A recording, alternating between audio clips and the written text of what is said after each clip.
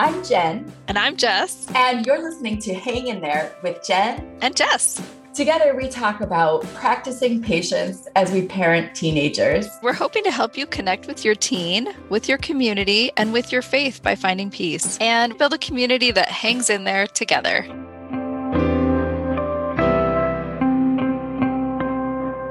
Welcome back. Hang in there, folks. We have another bonus episode for you today. We're going to be talking a little bit about managing stress during the holidays. Yeah, and we're excited for you to join us. We had some great thoughts while we were doing this. And just remember this holiday season that you are enough. You are the parent that your child needs. And we're excited to have you with us for this episode. All right, here we are. I can't believe it. It's December and it's the holidays. I think every year I'm always surprised at how fast the year has flown by. And this year is no exception. But here we are. There's a bonus episode, and we thought today we would talk about our expectations and our traditions in the holidays and maybe how we can avoid a little bit of that holiday stress. So Jess, starting out, what would you say are some of your family's holiday traditions? Yeah, so we're a big tradition family. Our traditions have molded and changed throughout the years, and COVID has definitely impacted some of our traditions. So we usually make goodies and do caroling and take those to people. But last year we didn't do that. So I don't know what this year looks like for that. But we have some fun traditions. We're in Minnesota, so we like to go sled riding on Christmas Eve. And this year, we're actually adding in a new tradition. We love this organization called Sleep in Heavenly Peace. So we're going to, Christmas Eve morning, our family is going to go help build some bunk beds for people on that day. So yeah, we've got some old traditions that are kind of sliding away. Maybe, I don't know, that we'll do caroling this year and entering in a new one. Yeah, that's definitely a thing with teenagers, is that our traditions kind of change over time because their needs and what they're interested in change too.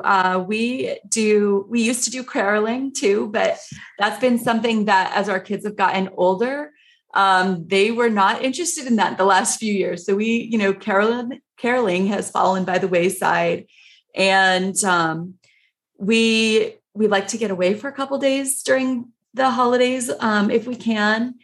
We used to do skating up in Minnesota, but now that we're down in Florida, we don't do ice skating anymore.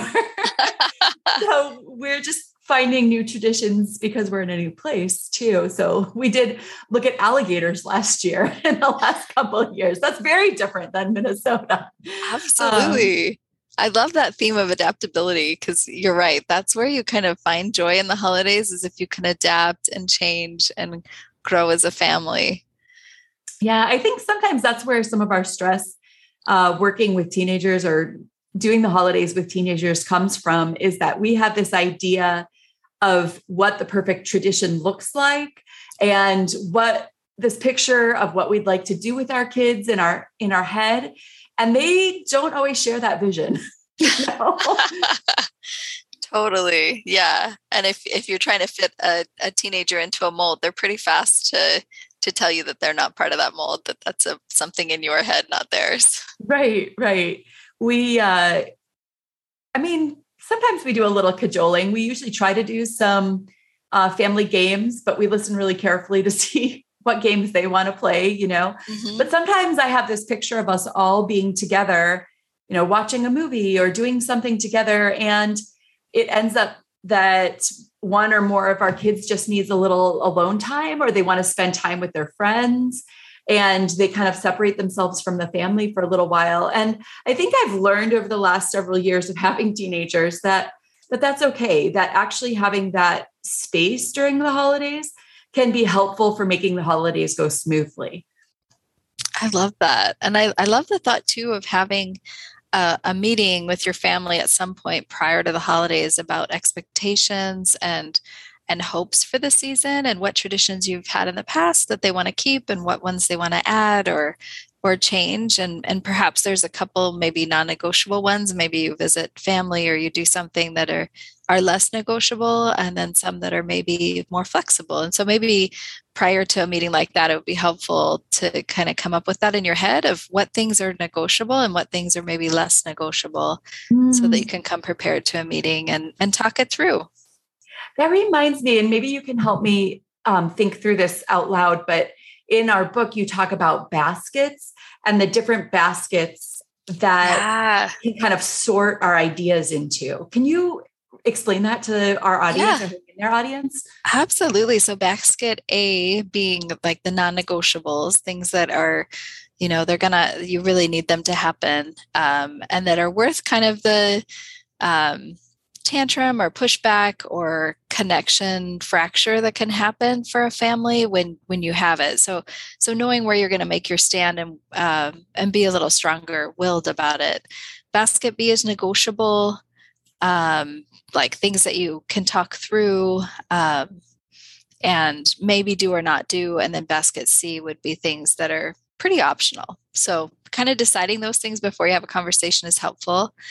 And it sounds like there'd probably be smart to have only just one or two things in basket A, right? Absolutely. It should be very, very minimal. Yeah. Trying not to make if everything on your agenda is basket A, then you're probably going to get quite a bit of pushback. Yeah. I think one of the things that surprised me about being a parent in the teen years is how much I have to kind of think through ahead of time my approach. And I guess I didn't do that as much when the kids were younger, you know?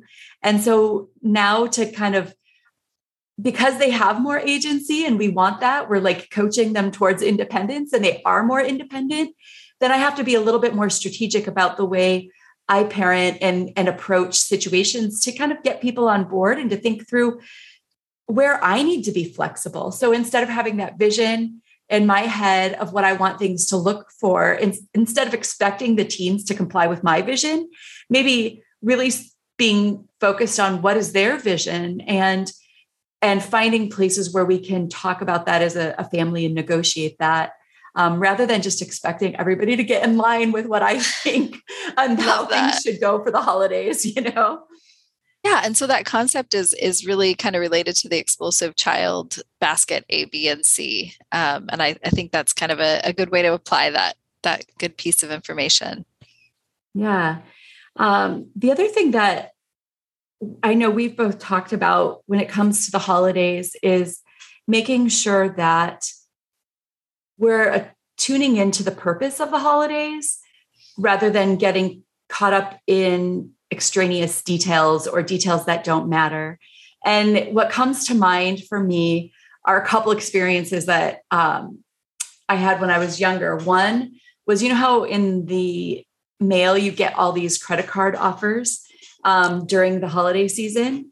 Well, one season we had, some of those little plastic cards that came in the mail, and one of my kids got a hold of it and propped up that credit card in the manger that we had set up in our nativity scene. And I thought, whoa, is that symbolic that sometimes we like worship consumerism instead of the attuning to like the purpose of Christmas or whatever other holidays we might be celebrating. And then the other one was there was a big box store a few years ago that had their marketing theme for the holiday season was the in thing. And they spelled it INN. And every time I went into the store that season, I just cringed because the in is where Mary and Joseph were not allowed to go during when the baby was born. They were kept out of the inn. And it was, in my mind, the story, it was kind of told in that was an exclusive way that they were left out. Yeah, that's so interesting because you think about the consumerism and the in thing and the stress that consumerism can cause during the holidays for families. Like, your teens can get amped up about what they hope for out of the holidays as far as what they want gift wise. And we can put a lot of pressure on ourselves as parents to try and, make kids happy through the gifts they receive. And that can be really painful as a parent.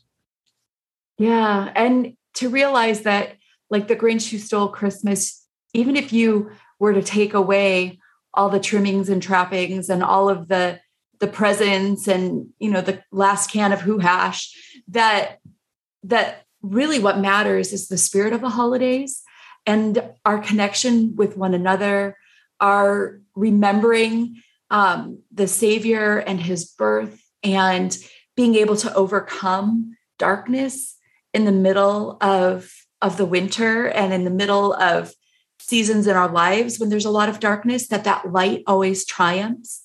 And that's the message, right? That's the message of the Savior. That's the message of Christmas. That's even, other traditions tie into that idea of light and overcoming darkness. Yeah, I totally agree. And as I think about the light spots in my life, I think this hang in there crowd that we're connecting with, and the book and the opportunity that we have to connect with each other, I feel like is a light in my life. And I am grateful for it during this season, and grateful for all the people we've been able to learn from as we've had these podcasts and had people that we've interviewed and people who have brought more light and knowledge into my life. I really appreciate that. Yeah, it's a great way to end the year, looking back and realizing kind of how much light other people have brought to us as we've been on this journey together.